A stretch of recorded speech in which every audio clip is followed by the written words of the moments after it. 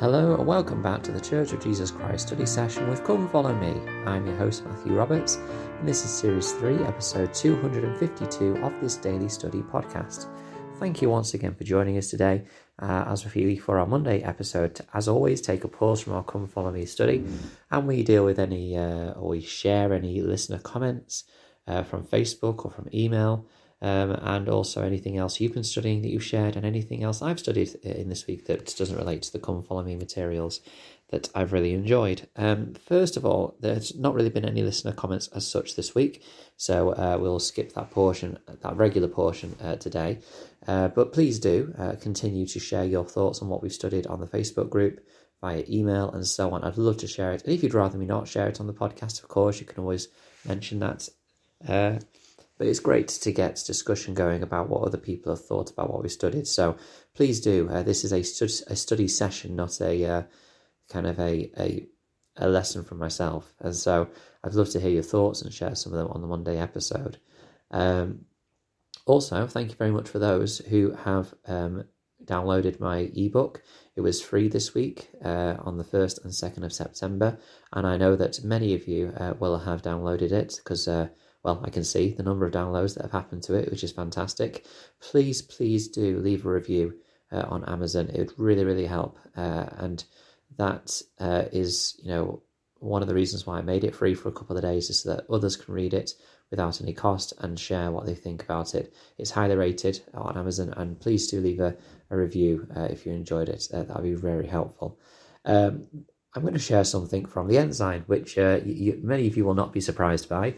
It is generally the thing that I share things from. It's not always the case, but today it is going to be the case that I share something from the Ensign because once again, as I was studying through, there was an article that stood out and I really, really liked. And this one is by an individual called Joseph G. Richardson, who lives in Arizona, USA.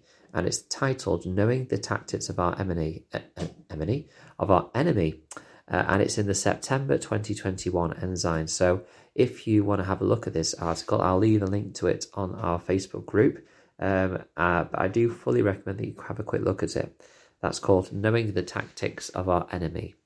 And the reason that I like this is because there is principles in here, and I'm someone that likes having clear principles in an article like this that we can learn from, similar to the temporal and spiritual refuge one we've been looking at over the past few weeks on a Monday.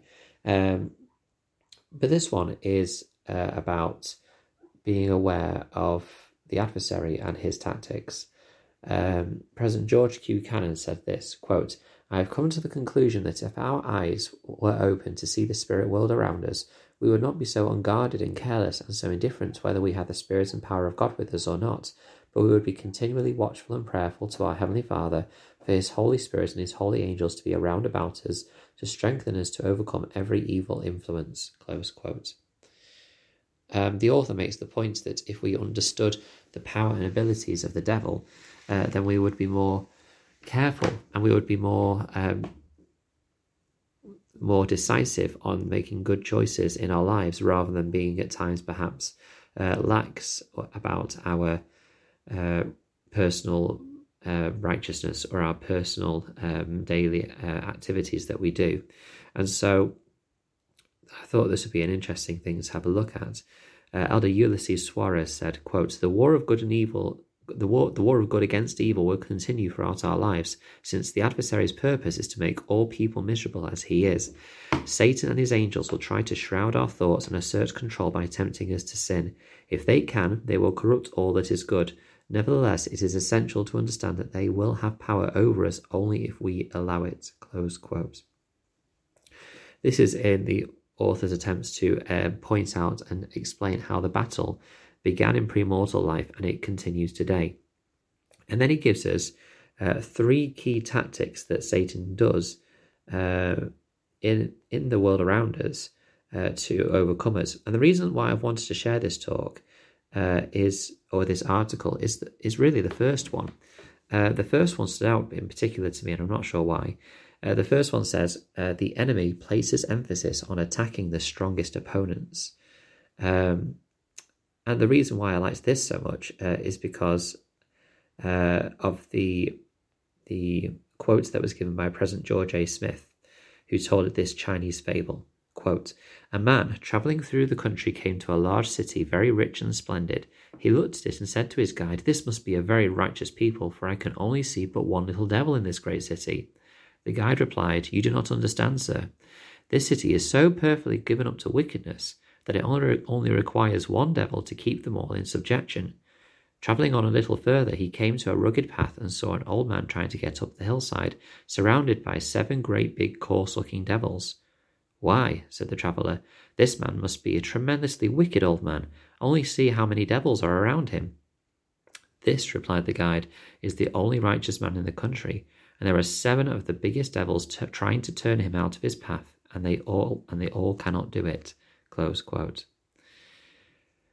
I don't know why, but I just liked this analogy, this interpretation, because it shows us how, in our lives, if things are difficult, or there are lots of temptations trying to sway us, or if there are many trials that are bridging up our way, it may well be that the adversary is doing everything possible that he can to stop you and your progression.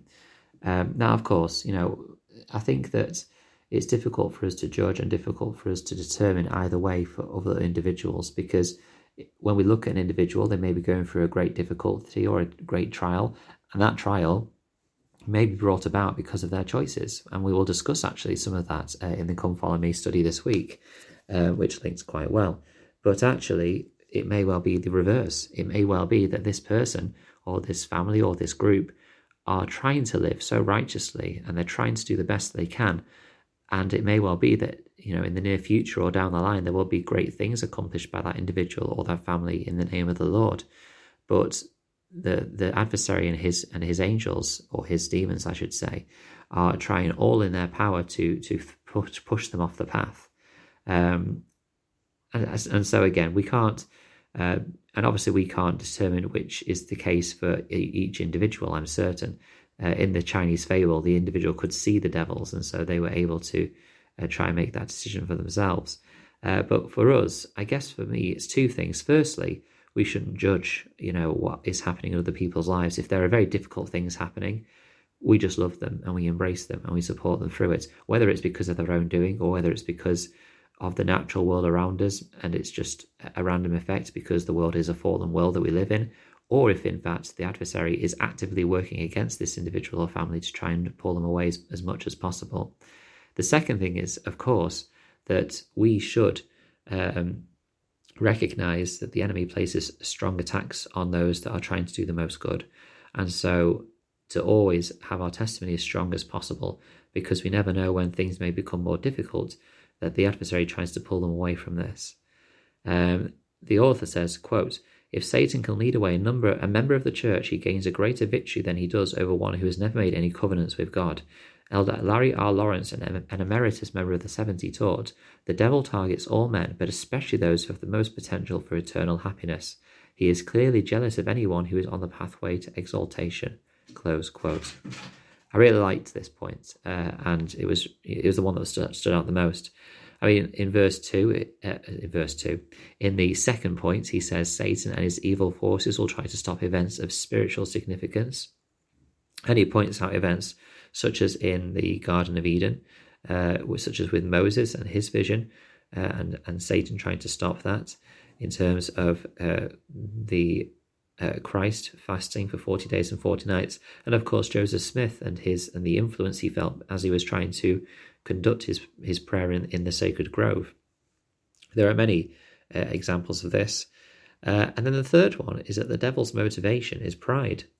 We often forget that the reasons why Satan is even here, and why he is actively working against us.